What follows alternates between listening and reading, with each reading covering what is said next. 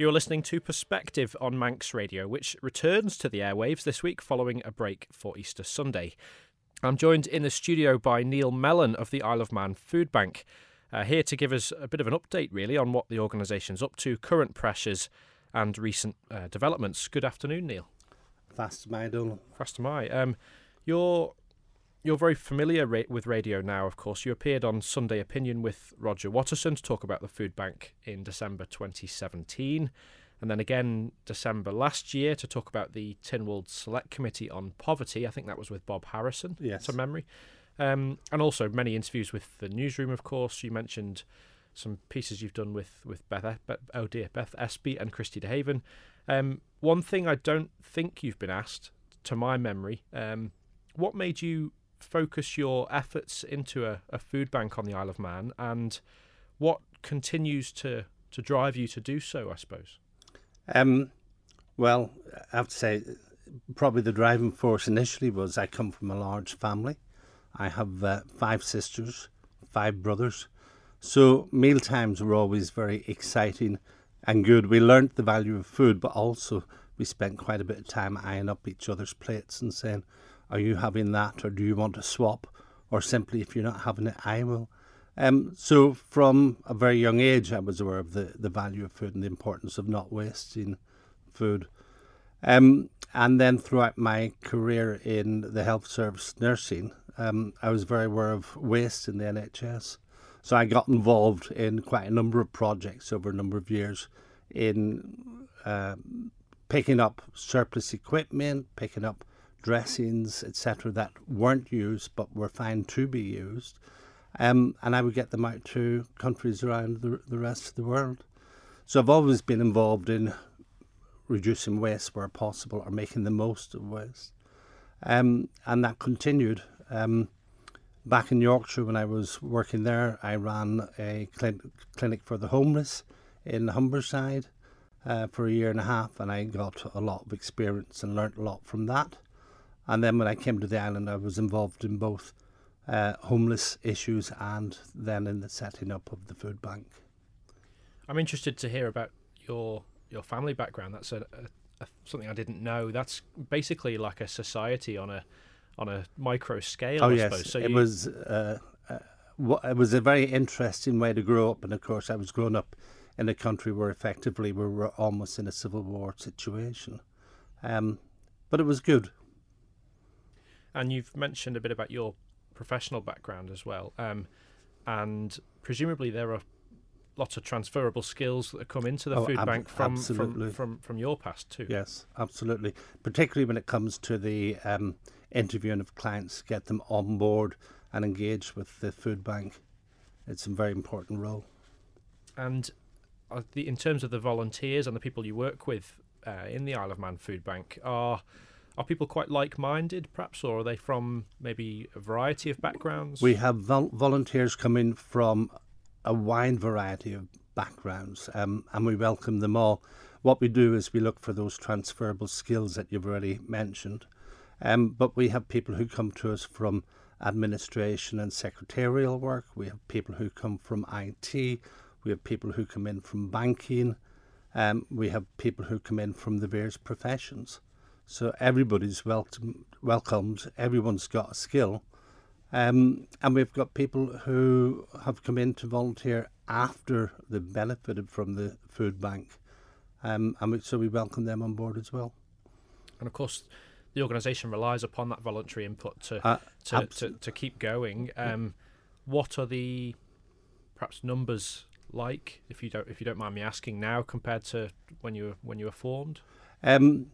Well, when we started the ball rolling, it was myself and David Gaughan. So we effectively started from a group of 2 sharing similar ideas, and took it from there. Now we have about 50 volunteers across the island, because we have the headquarters up at Ballyfletcher House.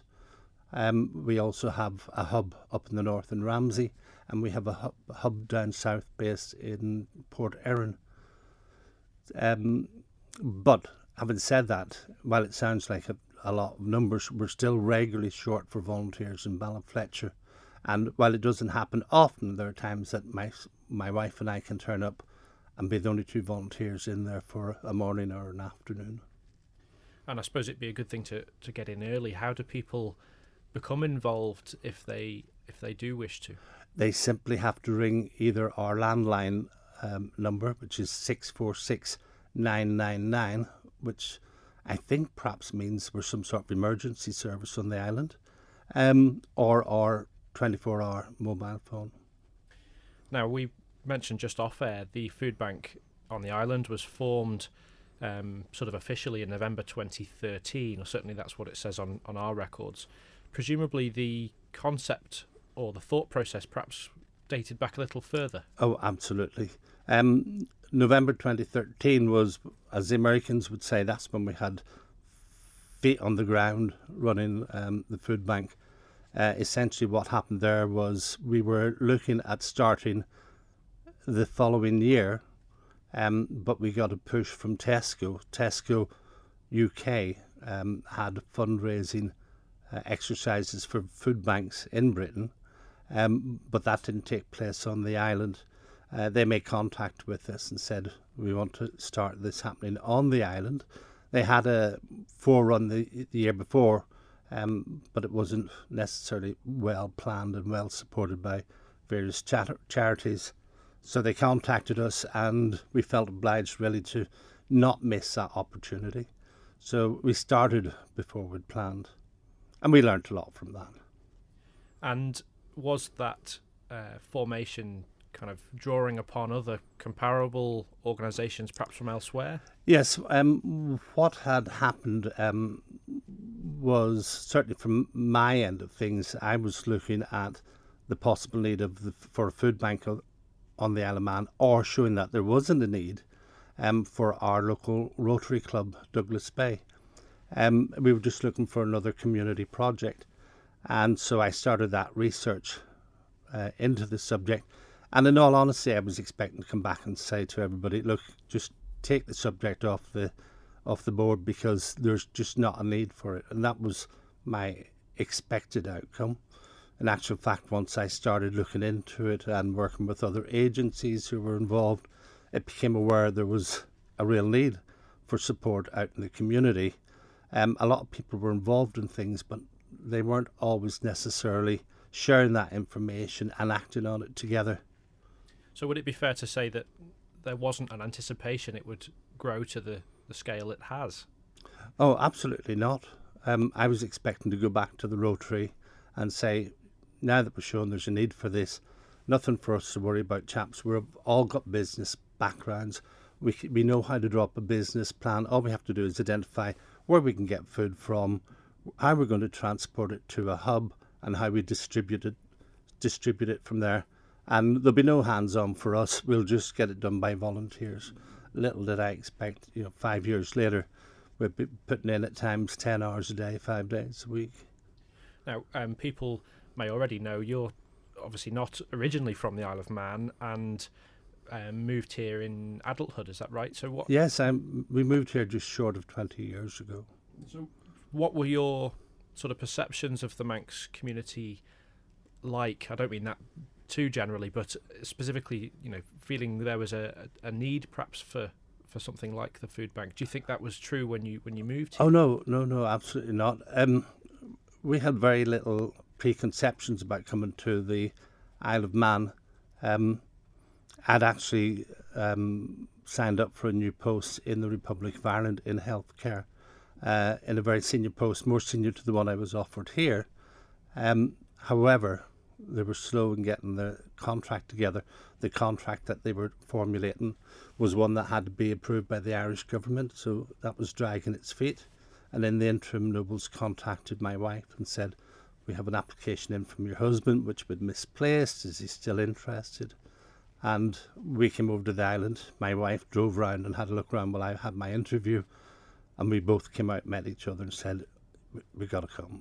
We just fell in love straight away with the place. So with no preconceptions at all.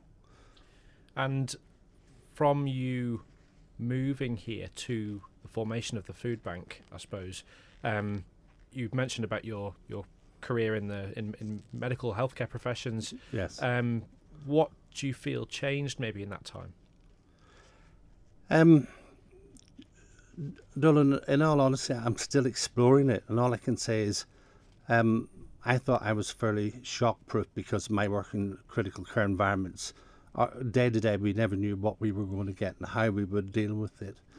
But the stories that I hear from the food bank and the stories that people are good enough to share with me, because it is a privilege to get this information, they're never ending, and there's never any two the same.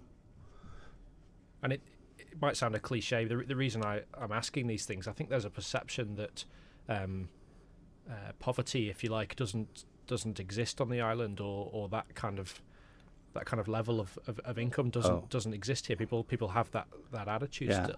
Absolutely. And I have a lot of people that will stop me and talk to me about their views on the island, and I'm always prepared to listen, and people are entitled to their opinions. But I meet a lot of bias in relation to views on the need for the food bank. I have people that say directly, we don't need a food bank, you shouldn't be encouraging them, and they talk about people using the food bank like a lesser species, people with less rights, not to be encouraged. But we go through a fairly comprehensive interview with everybody who applies for the food bank. And I genuinely believe that the stories that we get are true and accurate. And I see a lot of deprivation. I also keep quite an active caseload in the community. So I get out to the houses, get out and meet individuals and families. I sit in a lot of very cold houses because people have fuel poverty as well as food poverty. I see a lot of ruined dinners and burnt dinners, and I see evidence of poor household management. But the stories are accurate and very real. And it doesn't matter whether I'm talking to politicians or potential politicians or the public, but a lot of people have the view that we're just supporting people who are idle, who sit, watch TV all day, smoke, drink wine, and generally have a good time because of the food bank. And I can assure you that's just not true. If say if I was somebody who was coming to the food bank in the hope of using its services, what kind of criteria do I have to meet, I suppose, if that's the right way to put it? Basically, anyone who rings on the phone or knocks on the door and says, "Mister, I'm hungry and I'm broke," that's your starter for 10, and that gets you in. During the interview, we'll look at the number of people in the household, whether it's an individual, couple or a family. We'll look at income, whether they're in work or on benefits, or those who are not entitled to benefits and have absolutely nothing coming in. We look at what's being spent in terms of rent, fuel, and essential needs. We don't include the food at this stage. We just look at what's going out of the house, pardon me, and then we balance that up and see what's left.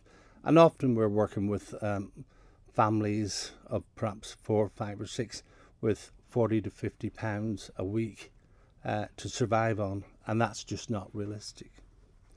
We speak to you recently, we being the Royal We of Manx Radio, whether that be Newsroom or on several of the different programmes, about the numbers of people using the services on the island, which appears to have sort of steadily gone up since the food bank was formed. Is that still the case now, that we're seeing increased demand? Absolutely. We're seeing not just more people coming in, but we're also seeing people needing support for longer than we had first anticipated.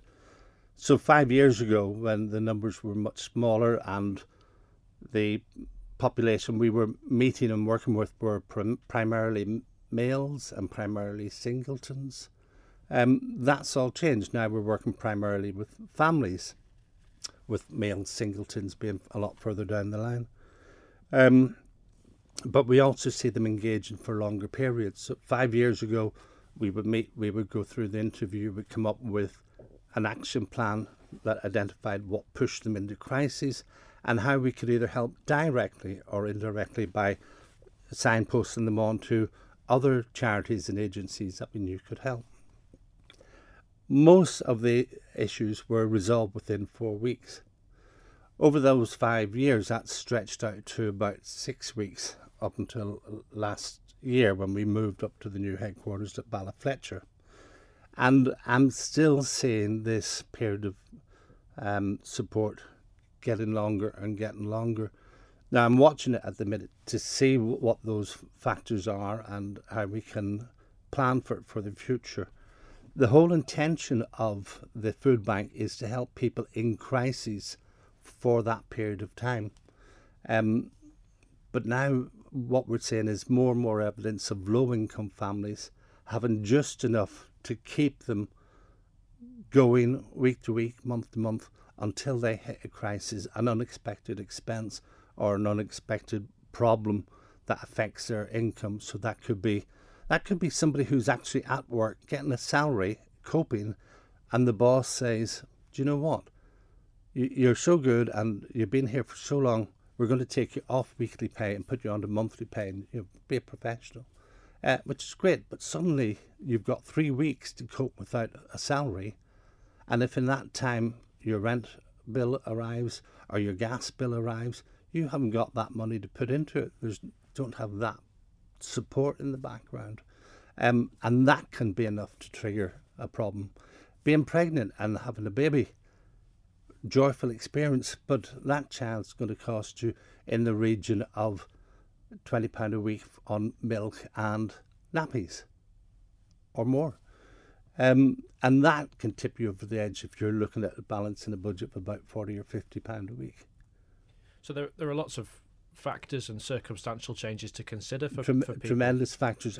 Health makes a difference. Ill health of parents who are living off island and having to go across to see them on a limited budget, but feeling obliged to because they're your parents and you love them. Breakdown in relationships. We work with people who have mental health problems and physical health problems.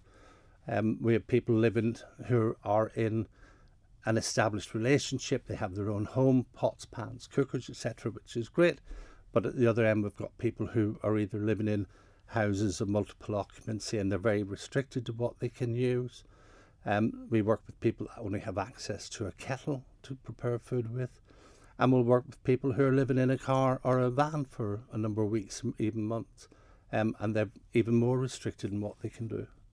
So it goes without saying then that the help and support that Isle of Man Food Bank provides takes different forms on a case-by-case basis then, really. Absolutely. We started off 5 years ago thinking we were very clever. We designed a food box that was nutritionally balanced and it would fit the needs of everybody. But when we started working with clients and visiting their homes, then we discovered our box, which was so clever, we thought, was fine if you had a cooker and a fridge and a freezer and you had pots and pans to cook it in.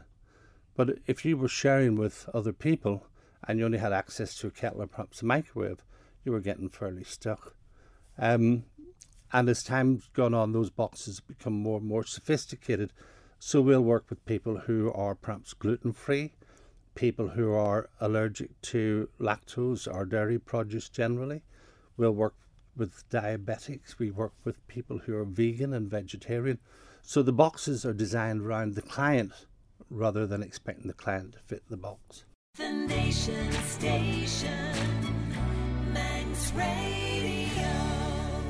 You're listening to Perspective on Manx Radio. I'm joined by Neal Mellon from the Isle of Man Food Bank. Just before the break there, Neal, you were saying how the organisation started really from 2 people at the beginning. Yes. How has that expanded and what sort of structure does the organisation take now, I suppose?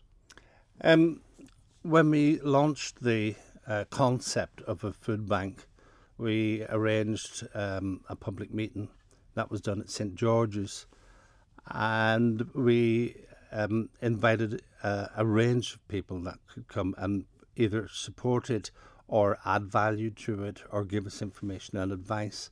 And from that meeting, there were a number of things that we realised. One was there was general support for it as long as we didn't become a toxic charity. Now, in all honesty, I was sat there thinking, where's my dictionary? What is a toxic charity? And couldn't work it out. But when I went into it and explored it, essentially what people were saying is, yes, if you're supporting people in crises and you're making a difference, that's good. But if, as a charity, all you do is support people who then become reliant on the charity, then we might as well be giving out bags of heroin or bottles of whiskey. So we had to ensure that we didn't create a dependency, and we've fought hard to do that for the last 5 years. So have you encountered a bit of well, more than a bit maybe of sort of skepticism, if that's fair, about some of the operations? Oh yes, people are not shy about coming forwards on the island, and I think that's a good thing, because you need to have a critic to help you think about what you're doing and to challenge you and think, am I getting it right? But being a critic's one thing, being a cynic is something else, and I meet a lot of cynics, but it's easy to be a cynic. It requires no energy. You just sit back there in your armchair and throw muck at anybody and be as cynical as you want, and you don't have to justify it. But good criticism is always welcome. And what sort of, specifically the criticism, not cynicism, what criticism do you receive, or do volunteers receive maybe? I know that some volunteers quite upset at Christmas when they were out collecting food at various supermarkets, with people saying, you shouldn't be doing this. Just as bold as that. You shouldn't be doing this. You shouldn't be encouraging people to go to the food bank. We don't need the food bank.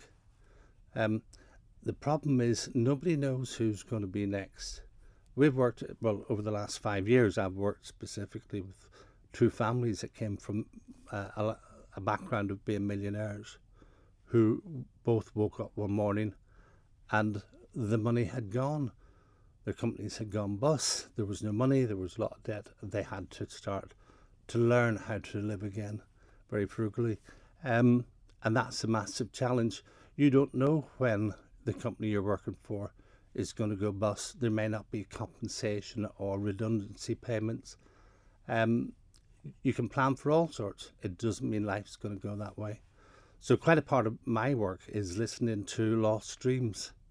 Nobody wants to come into the food bank and say, Mister, I'm hungry, I'm not coping, I'm stuck for money, the kids are hungry, I need some help. But as I'll say to a lot of people, a lot of parents, 2 things.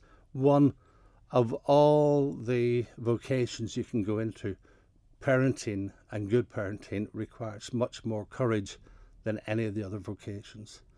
And which is more correct? Being mature enough and wise enough to acknowledge you've got a problem, the kids are hungry, and come and ask for help, however embarrassing it is, or to sit at home going, no, I'm not going to go to the food bank, I'm not going to ask for help because I'm too proud. So the ones that come and ask, the food's there, it's been donated by the public, who are superb on the island for supporting the food bank, and we tried to be guardians of it and allocate it appropriately. So about 5.5 years or something like that of the food bank being around, do you feel it's still a bit of a sort of taboo subject maybe? Yes, people are still accessing us, and they're accessing it more, well, I don't want to say more frequently, that sounds like we get repeat offenders coming back, and that's not the case. Most people will access it as a one-off experience, and it's really very rewarding with people at the end of their agreed time come in and say, Mister, this is my last day, my last food parcel. Thanks a million, you've really made a difference. And while we've been getting food from the food bank, we've had that food security, we could breathe. But as well as that, we've resolved our problem, say, with Manx gas and heating problems, or we've resolved the problem with our landlord and our tenure secure. We can breathe again, or even we've put some money aside and we've got stuff sorted out for uniforms for the new year and the new school, etc. And as we were talking about before the break, food bank maybe implies sort of crudely that it's sort of a repository of physical goods, but it's much more than that as a service, isn't it? Oh, yes, absolutely. We take a very holistic approach. So we look at all the problems that are involved. And while oh, no pun intended, but the bread and butter of what we do is about food. You can't work with people with low incomes or no money at all when you're not entitled to benefits, and not be aware of fuel poverty as well and other problems. And there's an old saying, when money goes out the window, love walks out the door. So we see a lot of relationship problems, we see a lot of stress and anxiety related to this, we see a lot of depression problems, and we see physical health problems that can get worse because of that food deprivation. And we will talk a bit more about the sort of collaborative efforts with other organisations after 1 o'clock. It's probably a good time to mention that Dylan Nieuwoudt, I hope I've said that right, from the Salvation Army will be joining us after 1, so we can talk a bit more broadly there. Perhaps in my naivety, I was slightly interested in, just to pick on something you said, I don't expect, or perhaps didn't expect, volunteers at an organisation like the Foodbank to need to be thick-skinned in public. But if you have people saying to them, well, we don't need this here, that's quite a lot of pressure, isn't it, really, for somebody who's giving up their time, really? Yes, the volunteers give up time, they put in a lot of energy, they use their own fuel, getting in and out of the different hubs. They use their fuel when they're going around doing food deliveries, and it's all greatly appreciated. I'm not saying we're overly sensitive, it's quite the opposite. Criticism is valued and it's worthwhile. And one of the places that I learn the most from actually is the visits to organisations, but particularly to schools when we go out and do talks. And the children, I translated the usual talk I would give to adult groups into what I thought was child-friendly speak. And I learned very quickly from the schools, the children don't need it to be child-friendly. They have a great understanding of what it is to go without. They have an understanding of the importance of good decision-making. And I learn from them all the time. I always come back thinking, there's an idea there that I want to take further. So you were talking about the different branches, if you like, of Foodbank and what we get involved in. We're certainly very involved in the education of school children and organisations and faith groups and others around the island. So since we moved up to Ballafletcher, we've converted one of our rooms into an education room.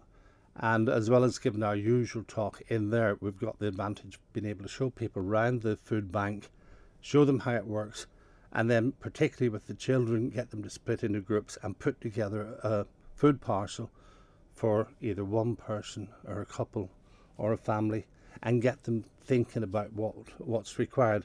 So if at the end of the exercise the groups are sat and they've got a parcel that includes food, perhaps a toothbrush and toothpaste, toiletries, a few toilet rolls, etc., we know we've got the message across. And if little Johnny sat in a corner with a box of 28 packets of Smarties, we've failed miserably. Across a calendar year, I would guess there'd be sort of pressure points throughout the year where you have more demand perhaps for the food bank services. Christmas would be the obvious one, of course. Well, you would think that, but in actual fact, our big push, our real big pincer point is the school holidays. And we've become very aware of the issues around holiday hunger in the last 2 years. So, for example, last summer we were putting out about 225 food parcels a month over the summer months, and that was supporting in the region of about 140 adults and 140 children. One of our challenges is that right from the outset we recorded what we did by counting the number of food parcels that went out, and that worked for a while because we could tell, right, we're busy or we're getting busier than normal, but it really didn't tell the story of what was happening. So in year one we put out 150 food parcels on average. Year 2, we put out 300. In both years, government and media were saying, oh, this is ridiculous. You know, we're the 7th or 8th richest nation in the world per capita, theoretically.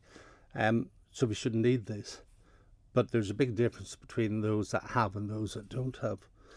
And that was part of the problem. So we saw this growth the year after. In year 3, we went up to about 550 food bags. The year after that, we were on 1,000. Now we're saying to see 250 food parcels go out in a month, it's quite shocking. That was equivalent of the average for the first 2 years. But even that doesn't tell the whole story, because we would say to government, oh, here's the number of bags that we're putting out, and we're getting busier and busier. But my concern was, well, what do the public understand? What do politicians understand a food box to be? Because while we count the number of food parcels going out, it doesn't say whether it's for an individual or for a family of 6.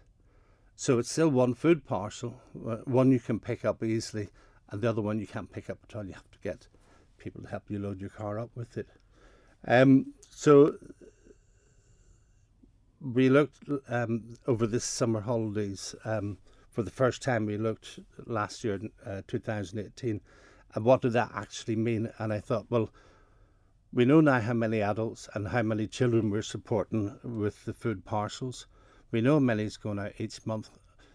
We're fairly confident that we give people enough food to have breakfast, dinner and tea for a week. Now that's very unlike England, where you get food parcels for 3 days. We give the food for a week. So we calculated then how many meals is that in a month, and although I've been doing it for 5 years now, I was saying, let's have a look at it. I certainly wasn't expecting the figure that we got. So we were putting out on average 19,000 meals a month onto this island, which is shocking.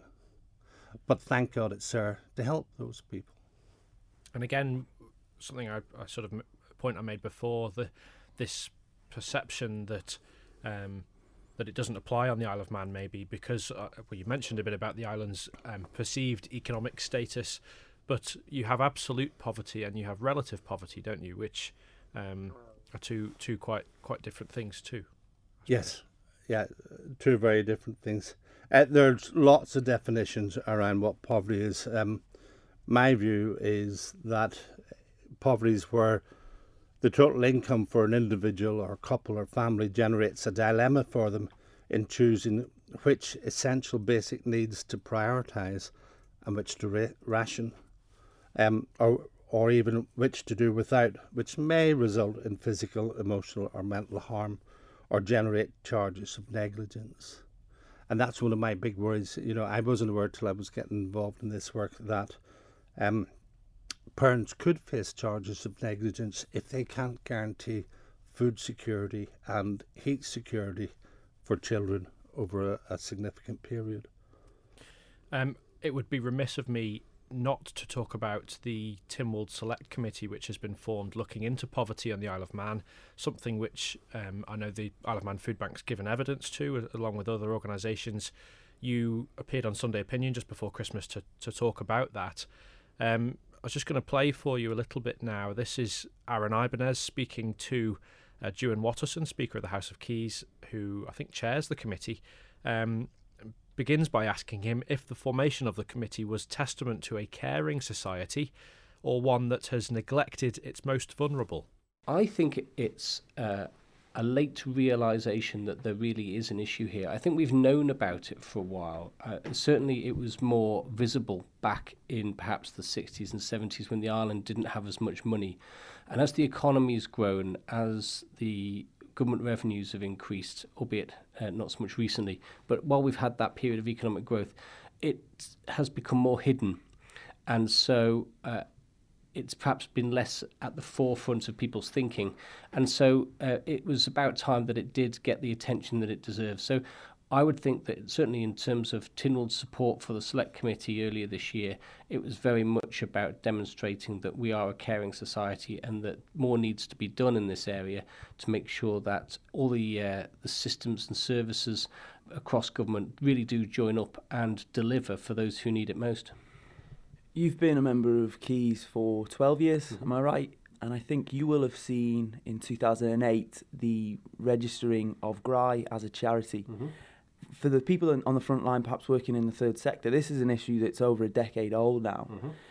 In your tenure, or perhaps in your political career in Keys, what have you seen to address poverty? Well, I suppose at various different stages in my political career, I've been involved in different ways of trying to improve the overall system. I've done terms as member for social security. I've done member for housing. I spent 5 years at Home Affairs. All of these touch on some of the different issues.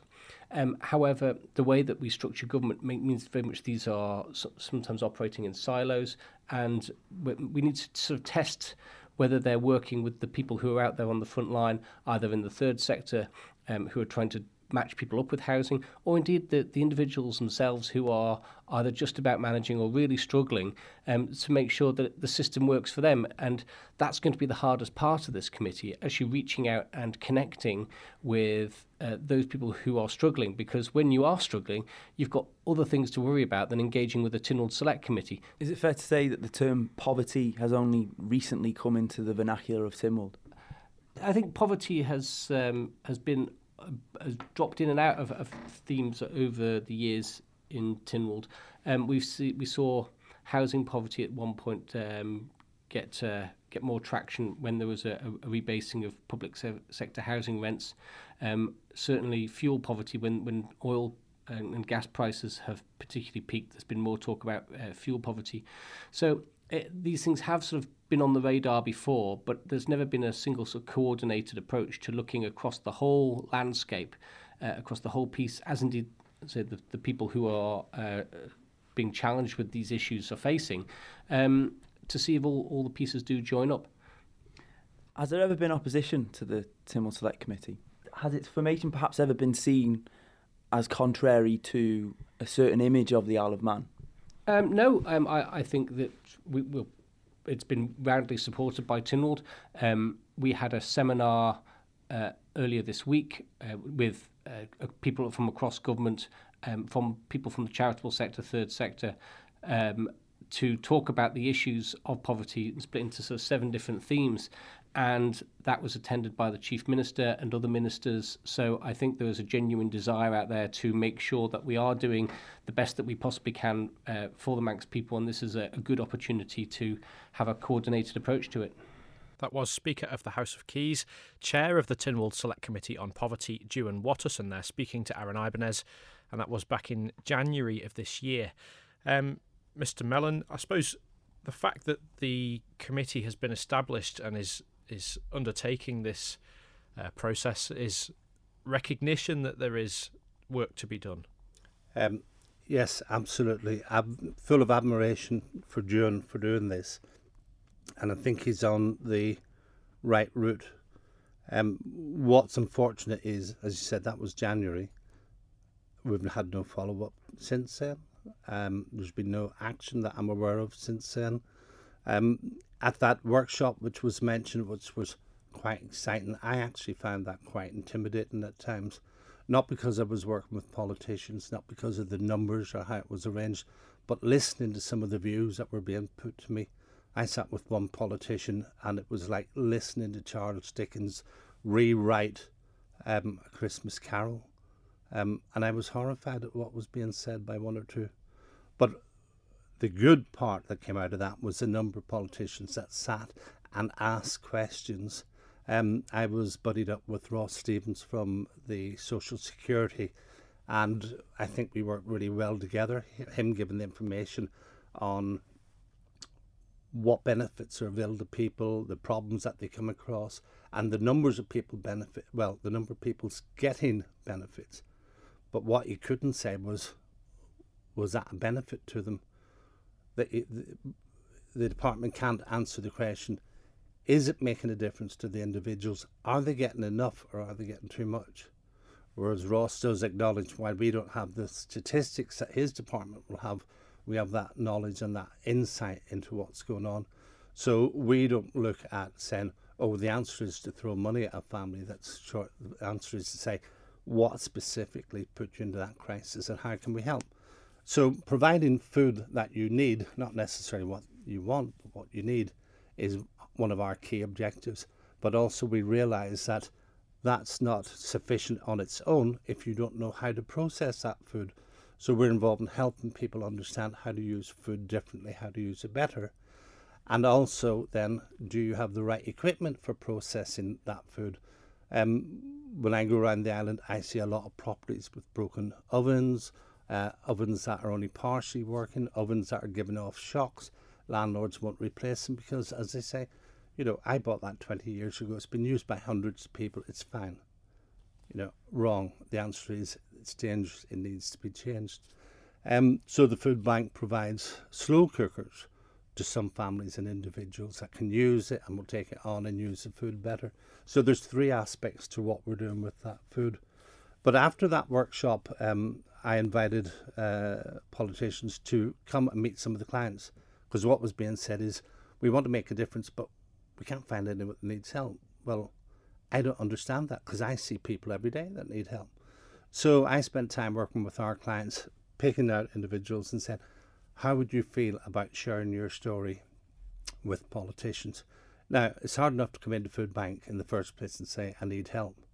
But then to go and share that story with someone in officialdom can be challenging. But we have a load of case studies ready for politicians to share.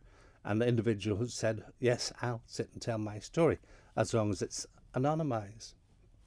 So people are willing to meet, and we've still not heard back from, not one politician has taken us up on that. Just very quickly, we are approaching the 1 o'clock news. Mr. Watson said it was a decade-old problem. Would you agree with that statement?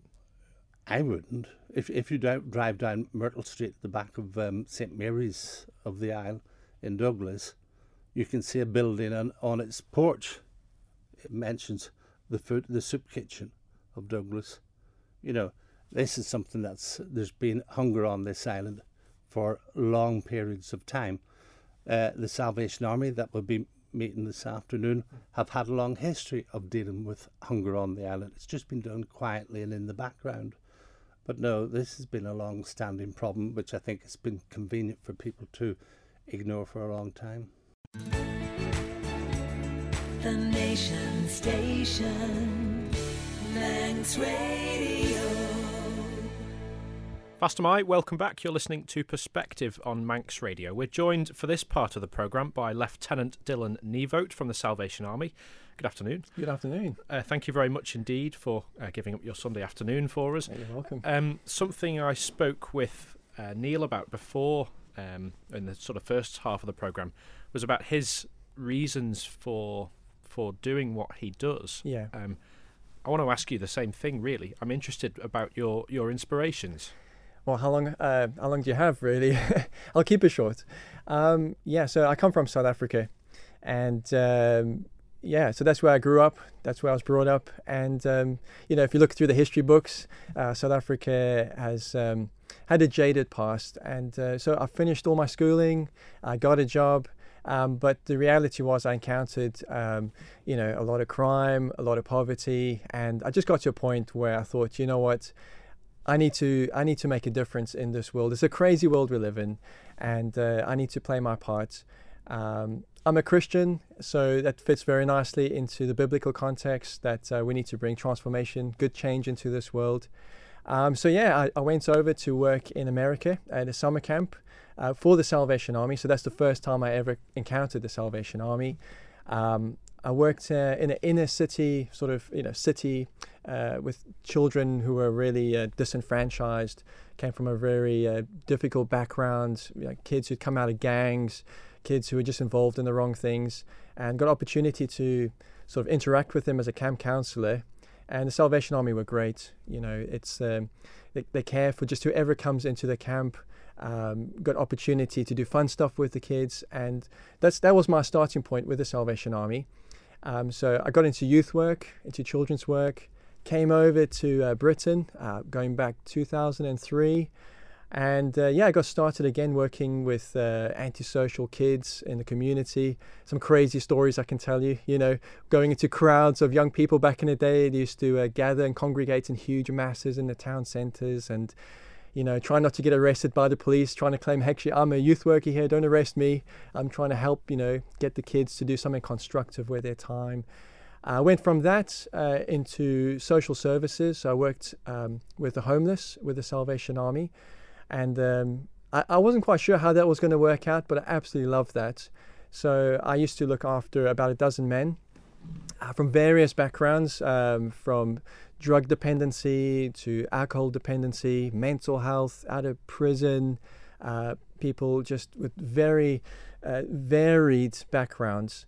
And to be a part of trying to help people, forge a way forward in life, trying to help them find accommodation, and trying to just help people be empowered for themselves, and bring a good change in the community. So that's how I got started.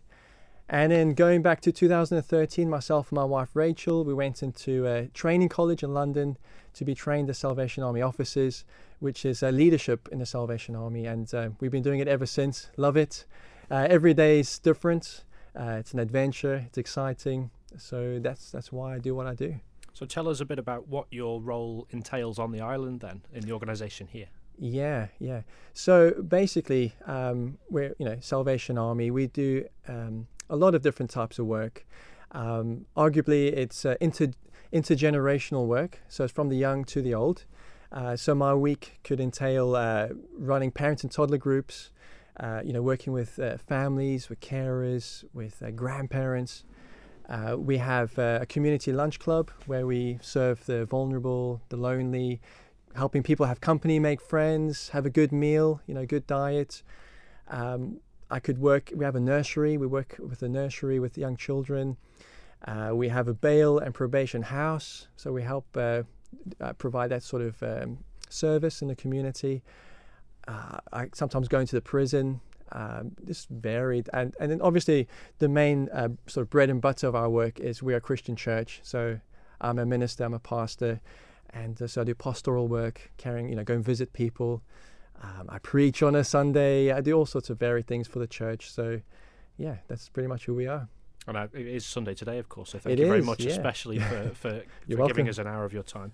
You turned to Neal partway through that, and something I wanted to ask is, obviously you sort of share some common goals, I think it would be fair to say. Absolutely. What kind of collaboration is there between organisations on the island? Yeah, so I came to the island in July last year with Rachel, and very quickly Neal came and introduced himself to us in our office, and we're a firm believer in collaboration and partnership. So we have crossed over, I would say it's fair to say, at certain points in our work, and and I think it's important that we're not here to sort of try and work on our own steam. I think as a community, in different organisations, and working with the government and the citizens, we have to pull together, and we're stronger together. So we do share referrals. Absolutely. I've been over to visit Neal, one gentleman I remember, and we sat down with the gentleman and went through sort of a review of where he was at, and trying to help him get food. And other days I'll be helping the same individual top up his electric, or just having 10 minutes to have a cup of coffee, and just sometimes people just need to talk. It's not necessarily just material things that they're looking for. They're just looking for somebody to just show them a bit of attention, to show that somebody actually cares about them.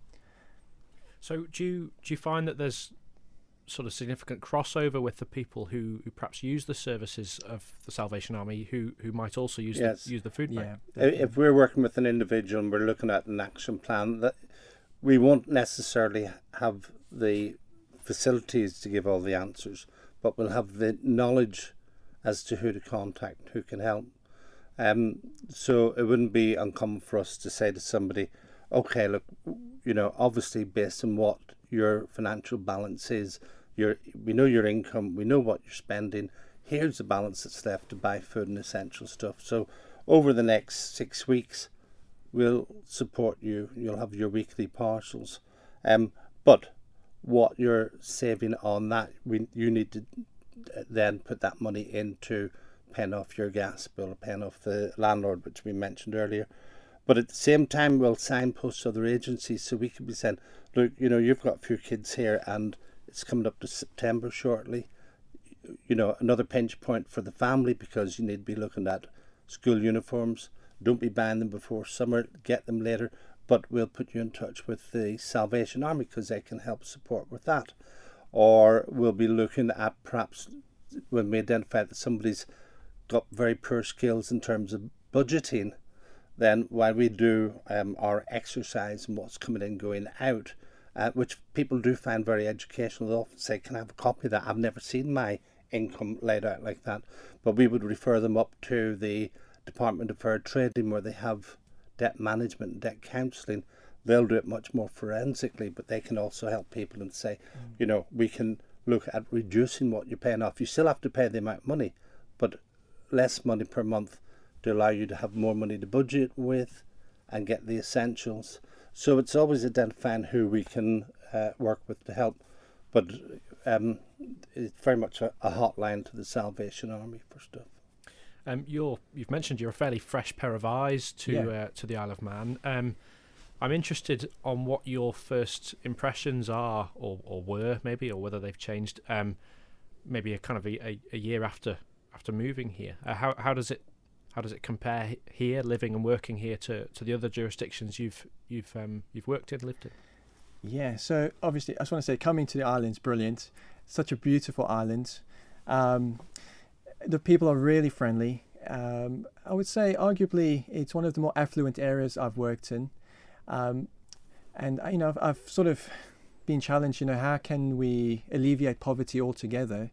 And I think for myself, looking at the Isle of Man, I think it's a tricky question, because I think if you take out the human nature, if you take out crisis and trauma and the complications of human life, I think if you took away all those things, then we would have paradise, we'd have utopia, we'd have an Eden.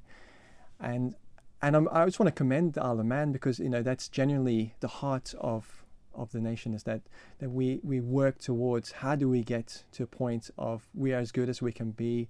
Everybody's living in harmony. We're self-supportive. We're able to look after ourselves well and care for each other well and love our neighbours well.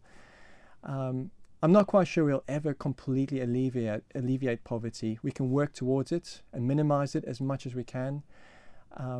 But I think Isle of Man definitely needs to be commended. It's a beautiful place. It's doing really, really well.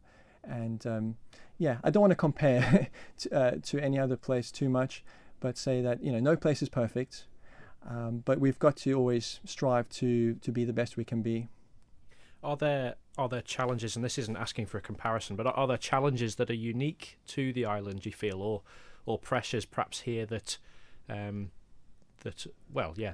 exist here, perhaps that might not elsewhere? I think just from being here for nearly a year, my initial impression is that the heart is that we want to make a difference, a positive difference, but I'm just not sure that we can completely make it perfect, if that makes sense. So I don't know if I've answered your question properly, but Donald, I'd like to come in if I could on that. I can see problems that are unique to the island, and particularly in relation to our location and adverse weather. We all grow and live on the island, aware of those days when the boat fails to arrive and there's nothing to put on the supermarket shelves, and we can see the reaction of people if that runs for 2 or 3 days. But obviously if the supermarkets are running out of food, for shoppers they run out of food that then becomes available for the Foodbank. So there are times that we'll see significant dips in what comes into the Foodbank. Yeah, I would like to say there's a uniqueness to the island, obviously, because we're on an island. And as Neal's mentioned, there can be times of shortage. So we have to compensate for those times. And, for some people, they may not be able to just pop off the island. And so it does provide unique challenges when it comes to things like employment, looking after oneself, housing, etc. So in that sense, I think it is quite different to other places I've worked in. I caught up with you a little bit just before Christmas as the Salvation Army was preparing or doing some of it stockpiling in advance of the festive season. Obviously, that's something that you do at Christmas time. Does that happen other times of the year as well? So mainly we have a Christmas appeal, and then generally through the rest of the year we provide practical assistance, or we call it community relief. So if I may, I've got a couple stats here, not to bore you. No, sure. But I've got a couple stats here, so we get around 800 referrals a year from various agencies, from government bodies to support people. But in reality, we could be helping. I've got here about 1,400 people throughout the year, but that's including the Christmas appeal. So for various things, people will phone in, and we'll do our best to help people out. And the public are very generous and supportive of the Salvation Army. So we want to make sure we're good stewards with the income, and that we distribute that wisely and tactfully. We definitely help throughout the rest of the year. A question for both, really. What are some of the challenges, perhaps, of doing that stockpiling, or having your safety net of resources, I suppose, if that's the right way of putting it? Well, certainly from the point of view of the Foodbank, our board of directors have acknowledged, in relation to the growth factor that we're seeing and the prolonged period that people are staying with us, we've acknowledged the fact that in our fundraising we need to begin to allow a set budget for dealing with the crises and food shortages. In the past, we always said, if we have it, you get it, and if we don't have it, it's not there to share. But there are times where we look at some of the essential items, long life milk, baby food, stuff like that, and we'll say, no, if we run out, we must go and purchase that from our funds. We have to remember, everybody who's working at the food bank, all our volunteers are unpaid. Nobody in the organisation is paid. So as our costs increase, and obviously we've got the rent now for Ballafletcher House, but that offers us so much in terms of a central point, it's worth the rent. But we have to go out and find about £25,000 a year just for running costs for the charity. So now we've said, well, actually we need more than that, because we need to have money in for a rainy day as well as have money in for the rent. So that in itself is a challenge. A lot of the work that we do, like you, Dylan, it's an ethical endeavour. We're having to make choices and decisions that affect people's life. So even that first meeting, are we going to accept somebody, or are we going to say no? That's an ethical dilemma. We end up with large pieces of food that we're given. So, for example, a big leg of lamb. Who gets that leg of lamb, and who gets a packet of sausages? It'd be so much easier for us if instead of a leg of lamb, the meat's taken off, it's minced, and we can present it to everybody either as a burger or as a sausage or a bag of mince. Everyone gets an equal share. And that's exactly what we're doing now with the Isle of Man prison. Our larger meat cuts, etc., go up to the prison. They're training the inmates to bone that meat, to prepare the meat, to put it into dishes, blast freeze it, send it back to us for keeping in our cold chain, and then we can allocate it equally out across the island in the form of a beef casserole or a lamb stew or just sliced lamb with gravy. Good quality meals going out to everybody, rather than saying, well, here you can take a leg of lamb, but there's only one of you, but you know how to cook it. There's a family in Lyme that would really benefit, but mum has no idea to cook it. So that resolves some of the problems that we have. Dylan, I know that the Salvation Army obviously works on a very different scale to the food bank, but presumably those same value judgments still apply. Absolutely. I think for ourselves, the bread and butter of the Salvation Army is that we care for the poor, the disenfranchised. But when you kind of look at it ethically, what does it mean to be poor? What's the definition of being poor? I've met multimillionaires who were poor because they had poor relationships, or they had relationship breakdowns, or had trouble with mental health issues like depression and anxiety, which affected them. So poverty, is not cut and dry. with everybody. So ethically, morally, we have a duty of care to look after everybody. And the Salvation Army, I love the Salvation Army because it's for the whosoever. We don't judge, we don't have prejudice, we don't discriminate, because that's an easy road to take. Where we look at people in society, and if we see they're falling through the cracks, we want to step into the gap, and we want to make put our faith into action. So it's easy to walk away, it's easy to come up with reasons, rationale why we shouldn't help. And I was saying to Neal earlier, but at least we know our conscience is clear. We've done our bit, we've done our best to bring about positive transformation, and that's at the heart of, I think, especially both our organisations. Yes. That's at the heart of what we do. We are having some texts and emails in. Thank you, everybody, for your contributions. Aaron Ibanez joins me in the studio to voice some of those. Aaron. Fastamar, yeah, just one here from Andy. He says, hi there. Please, if there have been 19,000 meals, obviously I think this is for Neal, put out by the Foodbank and the NHS, average daily meal cost is £13.74 per day. He's worked out that comes to £261,000 a year.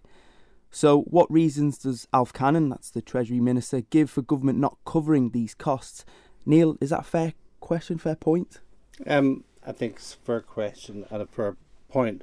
The Foodbank takes a lot of pride in being independent. The fact that none of us are paid for what we do means that hopefully implies that what we say is based on our evidence and our experience.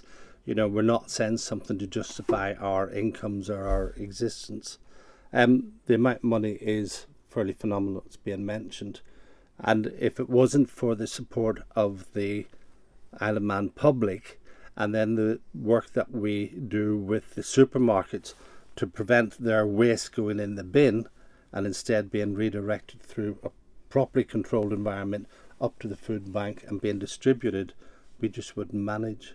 Having said that, we rely very much on some major events throughout the year to get us through the year with food supplies. We anticipated after Christmas that we would be looking at running out of food round about July, and I mean significantly running out. We'll always have fluctuations. Rice pudding is really popular because you can eat it hot or cold. It doesn't matter whether you have an oven or a cooker or not. And it's a good comfort food. So there'll be days we don't have, some days that we'll have masses of it in. We would rarely get eggs, but when people bring it in, that's a really big event because it's a great protein to get out to families, although we will ration it. No one gets a full half dozen. If you're a singleton, you'll get 3. If you're mum and one child, then there's 4. So we share it out as much as possible. But at the minute, we've gone into a significant decline in the amount of protein we're receiving. So we have 7 freezers in the food bank to store chilled food that we pick up from supermarkets. And unfortunately, for a number of reasons, those donations have diminished to a level where we have empty freezers. We will freeze bread and we'll freeze milk when we get it. That's not really economical. If the meat comes in, then we'd be taking that bread out and giving people extra bread so it's not wasted, but it's much better to have meat in there. Having said that, there's other opportunities that we're working with to try and bring in food from other sources. So we're working closely with Ballykelly Farm, and there'll be some news coming out later this year about what they're doing to help the food bank, and it's going to be significant. And just another question as well for you, Neal. A fairly big question. I don't expect you to answer or solve the question in one answer, but please, what would alleviate the problem and remove the need for a food bank? That's a really good question, because when I'm asked, how do you know if the food bank's being successful, my answer will be when we shut the door because we don't need it. That's a successful food bank. There is no one answer because there's no one problem. And I keep explaining this to politicians who say, they're going to drill down and get the answer. You can't. The problems that we're presented with are complex and they're multifaceted. So you can't say one thing. I do know, however, that when I talk to business people and politicians, I get asked sometimes, if we had a magic wand, if we could make a difference, what could we do for you? And I think they're often expecting me to say, oh, give me some food or give me some money or pay the rates, the rent. But in actual fact, my answers tends to be the same.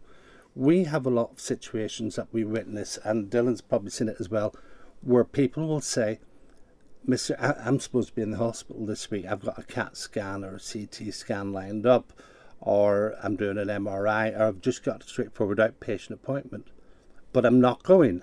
And with my health background, obviously, I'm saying, no, this is important, and it's an opportunity for you, and you need to go. And they'll say, I don't have that bus money. And it's really hard for people to comprehend that there are people in this island who cannot put their hand in their pocket or their purse and pull out enough to get to hospital.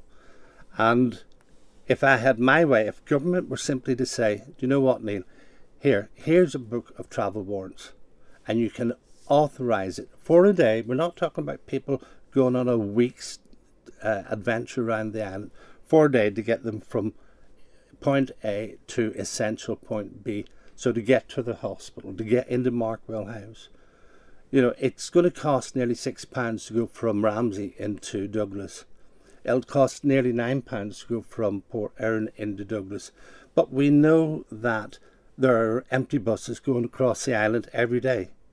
Well, why not sit these people on the bus and get them into that essential meeting? So almost part of like a sort of patient transfer, but locally. Yes, but this could be done without a cost. You know, often it's the response is, oh, we can't afford that, we'll lose money. No, you're not. The bus is running regardless. The seat's empty regardless. Let these people get on and get to what they need to do. Dylan, I suppose living on an island, perhaps we take geographical mobility for granted a little bit. Sure. Again, the perception nothing's very far away, but it probably does provide a barrier for people if they aren't able to afford that. Yeah, I was just thinking through what Neal was saying, you know, and I'm trying to think what some of the listeners are probably contemplating on, you know, saying, well, how come I can't get a free bus pass if I need a hospital appointment, or how come I can't get paid to go from A to B? Why do they get privilege, you know, sort of a privileged position to do that? But, you know, the way I think about it is that if we put ourselves in other people's shoes and think that actually when the time comes, and it's not if it happens, probably when it happens, when we hit a crisis situation, there will probably be a time when ourselves or somebody who's close to us, a loved one, will go through a difficult time and they will need a bit of help. So yeah, it's thinking about it in that context, that actually for that season, for that short period, they may need a bus voucher just to get to the food bank or get to their healthcare appointments or whatever appointments it is, just to help them, help themselves, so to speak. I'm also thinking of the chaotic nature of people, that some people are really well organized, yes, and they have a lot of friends and family who can help them out, but some people have maybe burnt all their bridges, or they don't have a lot of people or neighbors to help them out, and they need a bit of extra help. And I think we'll be a good neighbor if we can support them in similar fashion to what Neal said. So I think that's one of the best descriptions. We all work with people with very chaotic lifestyles. So does that become like almost a means testing issue then, if you have to try and judge clients, if that's the right word, on a sort of case by case basis? Certainly from our point of view we do, because we do that exercise at the first interview to say what's coming in, what's going out. I might sit with, in one day I could sit with a mum with perhaps 3 or 4 children and see that at the end of that exercise, pardon me, she's working with perhaps 40 or 50 pounds a week for food shopping and other essential needs. I can sit with somebody else who comes in and says, I really need help. And we'll go through it, and we might find they could have anywhere from 100 to 150 pound a week, but they perceive it that they've got a real serious problem, and they'll say, but I don't have that much money, and I'm always borrowing, and I'm doing this. And that's when we have to sit down and tease out, where's that money actually going? And for some people, it's the first time they've had to really challenge themselves and account for how they're spending their money. And then we begin to see issues, and I'm seeing more of it since last September, where I'm working mainly with women where they're saying, I'm not able to cope. I'm in crisis. But when we look at the money, there's more than they've anticipated. And they said, I'm not seeing it laid out like that. I didn't realise that. But then where's it going, and why do I feel like this? And I think a lot of what I've been seeing since September is anxiety about the future. Not that I can't cope today, but I don't think I'm going to cope at Christmas. I don't think I'm going to cope going into the new school year, that sort of problem. We were talking a bit, Neal, you and I, before the 1 o'clock news about some of the scepticism perhaps about the food bank services. I'm sure the same probably applies to the Salvation Army. We've had one message in, Aaron, an example of that maybe. Yeah, perhaps dispel a myth for us, Neal. I was told by one of the volunteers that a great deal of those who use the food banks are from Eastern Europe. Is this correct, and why? So I suppose if you could allude to the demographic that you're sort of dealing with, Neal. Yeah, again, something that I hear a lot, and people telling me, we know this to be true. In actual fact, our figures over the last 9 months since we moved up to Ballafletcher show that we still continue to have the majority of clients are Manx, so 55% Manx. The rest are going to be made up of British Irish Scots. And after that, we've got something like 2 or 3% European and non-European. It's really small. People who come from here, from around Europe and outside of Europe, come here because they've got a job lined up, they've got a work permit, they've got a great work ethic, and they come over and they stick to it and they contribute to the island. And that's great. And they get into the community, they become islanders. They're never going to be Manx, but there can be islanders. It's only when something goes wrong with the company and you wake up one day and suddenly they're told the company's gone bust, there's no compensation, with no redundancy for you. They can't sign on to benefits because they haven't been here for 5 years. They can't apply for social housing, they haven't been here for 10 years. So they're really stuck and they're entitled to nothing. And they have to make a decision. Do we go back home and be left home for a reason, to have a better future? Or do we try and survive on the island with zero benefit and hope we can get jobs quickly, etc.? And that becomes a real problem for themselves, the other agencies on the island, and for the food bank.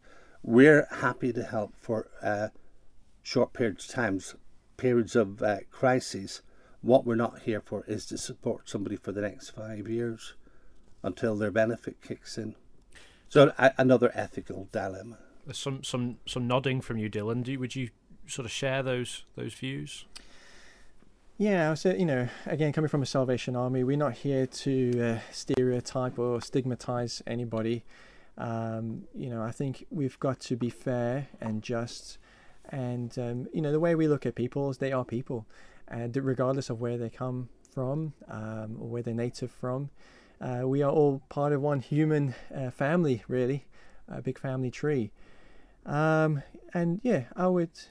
quite interested to hear the stats. That those attending the food bank, that's 55% Manx, yes. And then there's a variety, then upwards.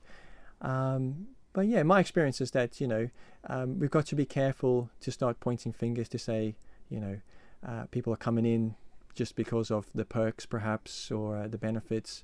And yes, we do have to be careful and be accountable. But yeah, we must be careful not to point the finger because there's always 3 pointing back. Another comment in, I'm not sure if Aaron will have seen it yet, but it's an anonymous text, but it says some people spend their benefits on drink and drugs and go to the food bank for food. And this gentleman or lady also says, I also know people who go to the food bank and sell the items they get on eBay. Neal, maybe one for you. Is there any evidence of that, maybe? Yeah, again, something that we hear but we don't have evidence for. If somebody comes to us with a drink problem or a drug-related problem, that's not a reason not to support them. We do say no to people in terms of coming on to the food bank. And sometimes during a period of support, if we become aware that somebody's abusing what we're doing, then we would look at a termination. So, for example, if somebody arrives to pick up their first food parcel and they arrive in a taxi, then our view would be, well, if you've got the money to spend in a taxi, you do not need help from the food bank. If somebody sat at that interview and I'm saying you've got £100 a month, £100 a week to survive on, you don't need support from the food bank. You might need help, and that's where we'll signpost to other agencies, including mental health and stuff like that, or sometimes just sitting talking it through with them and making them aware of where that anxiety is coming from. And that's all part of the good management stuff, being able to manage a budget, etc. So we can still help, but it won't be directly from us. We've been told for the last 5 years, people sell goods on. We've never, ever had it witnessed. But we know that people can benefit from having that food and pay off other bills. If somebody decides, do you know what, I can, for the first time in months, afford a bottle of wine, is that a desperately bad thing? Most of us will have a glass of wine during the week. So why not? Why say, oh no, you mustn't, or you must abstain? What I do hear more frequently is, oh, the people you're supporting are all sat smoking, drinking wine and watching TV. Well, do you know what? Nobody sets out in life to say, I'm going to grow up, I'm going to have children, and then I can fall back on a food bank, or I can go to the Salvation Army and they'll carry me through a crisis for a set period of time. They come to us out of dire necessity. Yeah. People that have a TV, they have it because they got it when they could afford it. Nobody wakes up and goes, oh my Lord, I'm going to the food bank tomorrow. Let's nip out and get a new car to drive around in, and we'll have a TV and we'll just stock up the wine cellar because then we can pay it off through the food bank. That doesn't happen. We're already coming swiftly towards the 2 o'clock news. Dylan, does the Salvation Army sort of experience the same kinds of cynicism or criticism from the public? I'd say the Salvation Army has a very good reputation on the island from what I've experienced in my short time being here, and we're very encouraged, to be honest. I meet with the public on a Monday morning. I sell the papers outside of Marks and Spencer's, and I get to talk to the public, and people are really encouraging. They're very positive towards us, and I do actually have public come to me and say, we're going to give you money because we know that the money is going to be going to good use and that you're going to reinvest it in our community and care for the people. So it's from that sort of heart that they give. Just following on to what Neal was saying earlier, there's always going to be one that's going to spoil it for everybody else, and it's those few cases who do exploit charities and take advantage. So you're always going to get that. So my question's always been, well, do we just stop giving out support to people altogether just because of a couple, the minority? So it's a difficult one, really, and I don't think you'll ever truly alleviate those people. But we have to try and be as accountable as possible, especially towards our donors, towards the public, and be respectful of donations. And we do it from that attitude. So we do constantly review, think, how can we do this well? We don't want to enable people to remain in poverty. We want to alleviate them from poverty and bring them out so that they are empowered themselves to look after themselves well. So that's where we're coming from. My wife, who's both a director and a volunteer at the food bank and is in usually on a daily basis, has a good approach to this, which is her concern would be she'd rather give somebody who doesn't need the food a food parcel than miss out on somebody who really does need it. And that's a fairly healthy approach to it. But I think the fact that we're seeing people on a weekly basis, the fact that we get to visit them at home, the fact that we hear the stories, it allows us to tie everything together. And it will happen that somebody will try and con us, and we're dealing with the case just at the minute where we've probably been well and truly scammed with false information. But at least we've identified it, we're addressing it now, and we will make that decision as to whether or not we carry on supporting that individual. But those rotten apples are small and shouldn't spoil the rest of what we're doing.